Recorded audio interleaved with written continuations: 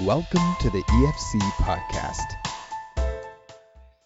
Baroness Caroline Cox is a humanitarian, a nurse, a social scientist, and as she says, a baroness by astonishment. She and her organization are known for bringing aid and change to some of the world's most difficult places, and often places where others fear to tread. She has a special concern for persecuted Christians around the world. The Baroness has received, among many others, the Wilberforce Award, which recognizes an individual who has made a difference in the face of formidable societal problems and injustices. The Baroness visited Ottawa recently and sat down with us to talk about how her faith motivates her work, the risks she takes, and her challenge to all of us. In this interview, you will hear Caroline Cox refer to ARDF. That stands for the Anglican Relief and Development Fund, and also HEART, her own organization, Humanitarian Aid and Relief Trust. We hope you enjoy this interview. Thanks for tuning in. Here we go. So Baroness Cox, I'm thinking about your travels all over the world, so many desperate situations you've seen. And I know you have a message for us in the West, like what should our role be today in some of the problems and conflicts you're seeing around the world? Well, I think with our small not-for-profit organisation, HEART, Humanitarian Aid Relief Trust, also ARDF Canada, we share the same passion, motivated on the whole by the pain of what we encounter with people whom we meet in so many tragic situations. And the passion is to try to make a difference. In HEART, we combine aid with advocacy. So to give a helping hand, and we work through local partners, and I think that is crucial because local partners are the local people, they represent the local communities, they know their priorities, they can mobilize their own communities, they're incredibly resourceful, and the things that they accomplish with relatively little inspirational, but also it's sustainable, because if it's their achievements, we celebrate their achievements, and so it's theirs, and therefore, as I say, it's a base of sustainability, but also they need a voice. We need advocacy too, to call our governments to account, to try to respond more appropriately to oppressive regimes, and to try and deal with the issues of persecution. I know you go places where you say that some bigger international organizations do not go, and you have said that you cross borders illegally and shamelessly. Tell us more about that.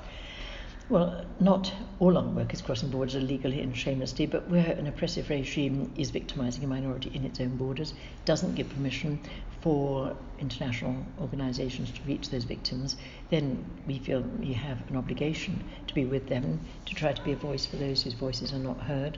And just two examples where we would be deemed by the governments to be crossing borders illegally. One is the little Armenian enclave called Nagorno-Karabakh, a little bit of ancient Armenia that Stalin placed inside Azerbaijan. Azerbaijan tried ethnic cleansing the Armenians from there and is still oppressing the people there and threatening another military solution to the problems of Karabakh. And if you go into Karabakh without permission from Azerbaijan, then you go on they call their blacklist. And I call it a roll of honor. Now look at the other people on that blacklist, I think it's even more of a roll of honor. Or another example would be in parts of Sudan, where the regime in Khartoum is continuing to attack its own civilians. Darfur, that's happening big time.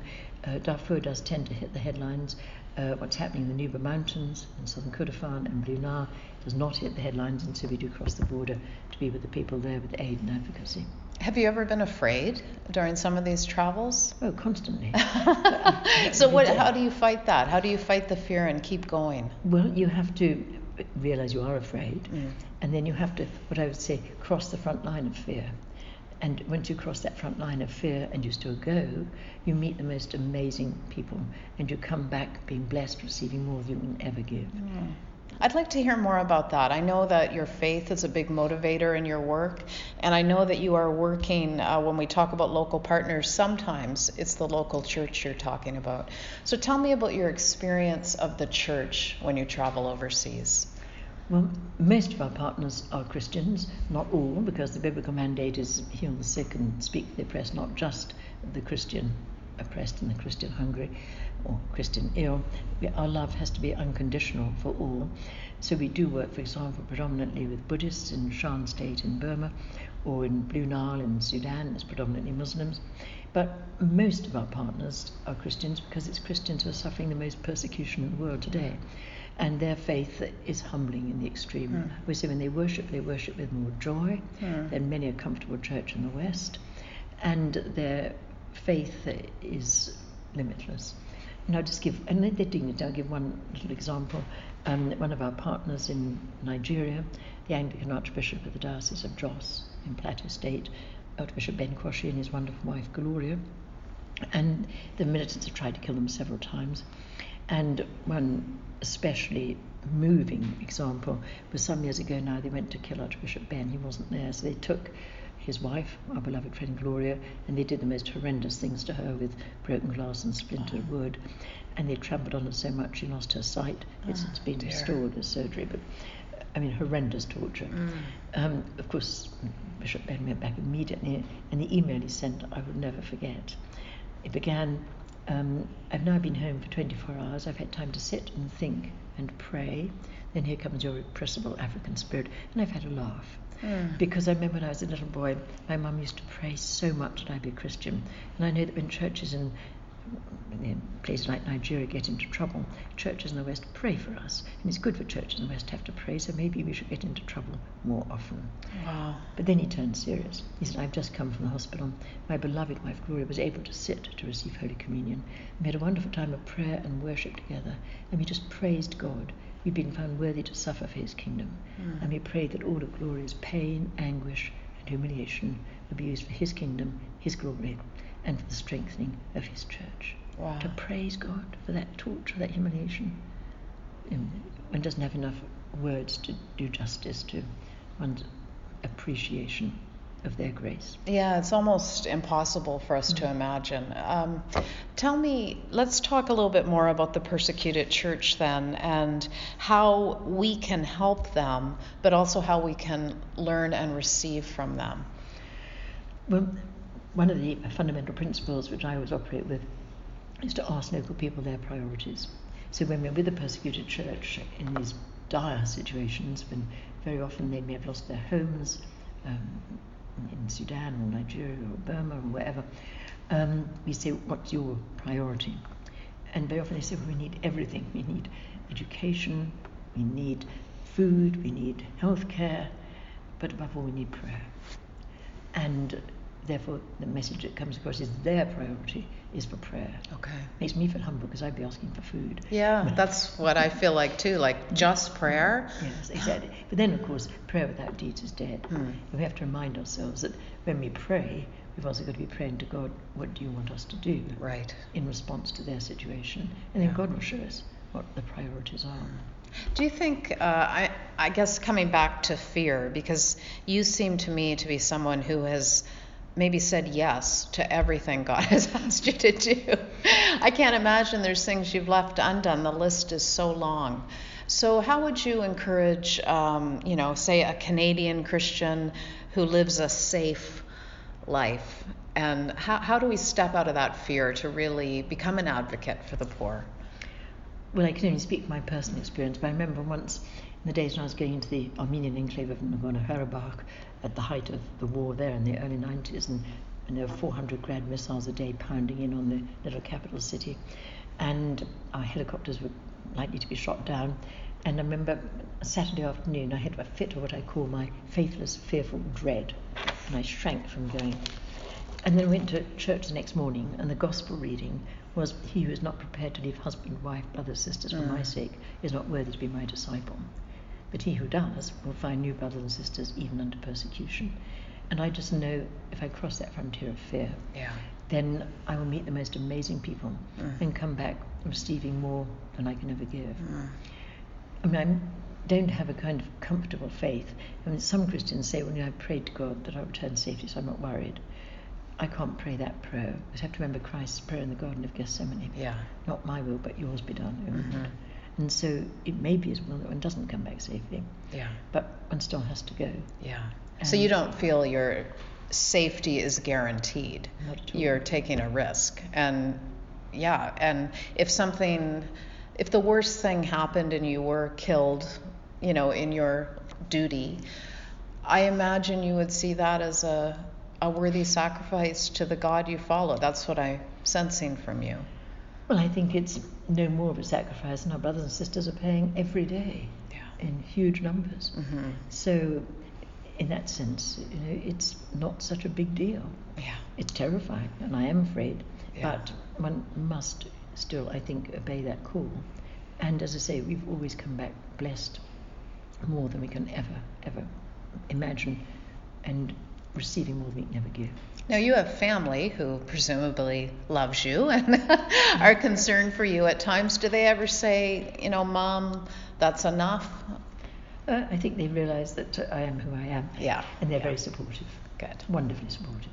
I'm wondering about the word reconciliation, which you use a lot, of course, and we're talking about that a lot in Canada right now. What have you learned about reconciliation over the years? The huge importance of reconciliation. I mean, it's a biblical concept that we must love and love our enemies. And that's, again, one of the things that humbles me when I'm with the people who are really suffering from assault from their enemies. And I remember the Archbishop, again, in the little land of Nagorno-Karabakh, and I was there on the day when his house got a direct hit, and he survived. But just very briefly, as a man who literally saved by prayer, because it was the winter, bitterly cold, no electricity, no heat. But when the bombing started at 7 a.m, you get up immediately to pray. And this morning he got up in the pitch dark, freezing cold to pray. A minute later his house got the direct hit. And there was a huge block of concrete on the bed where he would have been lying. So a man whose life was literally saved by prayer. Went in the afternoon to meet him in the smouldering ruins of his home to give my sympathy. And I said, Bishop, nobody really knows what's happening in Karabakh. Do you have a message for the world? Do you have a message for the church? And I'll never forget his answer. He said, yes, we give thanks to God. He wasn't smouldering ruins of his home. We give thanks to God that after 70 years of Soviet communism, we are free to pray again. We're free to pray. It's true we're having to pray in the basements and the cellars because of the bombardment, having to pray in the field of battle, where our soldiers are having to defend our families against those who would kill them. But then he went on with a challenge. And he said, he said, it's not only those who commit evil who do wrong, but those who know and stand by and do nothing to speak against it or to try to avert it. But then he finished with a message that we have a God of love. And whatever demonic forces are unleashed against us, in this war or anywhere else in the world, we must never hate. We must always love. Wow. We must always love. Have you ever struggled with feelings of hatred or disgust toward some of the oppressive regimes you've worked around? Indeed. I was in Syria and I met people who'd suffered at the hands of ISIS, Muslims and Christians and Yazidis. And when you hear the things that happened to them, there was a lovely Muslim lady who'd had to flee, and she was in what was a coastal resort of Latakia, and she told me how her husband had been beheaded in front of her and her sons had been killed, her brother, he'd been beheaded, and that raw horror. And she said in a war, of course, people die from shellings on both sides, but on one side you die from shelling, the other side you die from shelling and beheadings, and we don't want the beheadings. And in the town of Malula, which is about 40 miles from Damascus, which had been taken by ISIS, it's now been regained. But I was in a room where ISIS attacked the family in the room and in the house, and they took the 3 men of the family, including one who was as young as 22, into the room where I was subsequently standing, and said, well, either you convert to Islam or we slaughter you. And they refused to convert to Islam. So they were slaughtered there in that very room where I was standing. And one I say was only 22 years old. Humbling in the extreme, but makes you realize that the people on the front lines of faith and freedom need all the support we can give. Yeah. Speaking of Syria, we know about the incredible refugee crisis, which is just one refugee crisis happening around the world.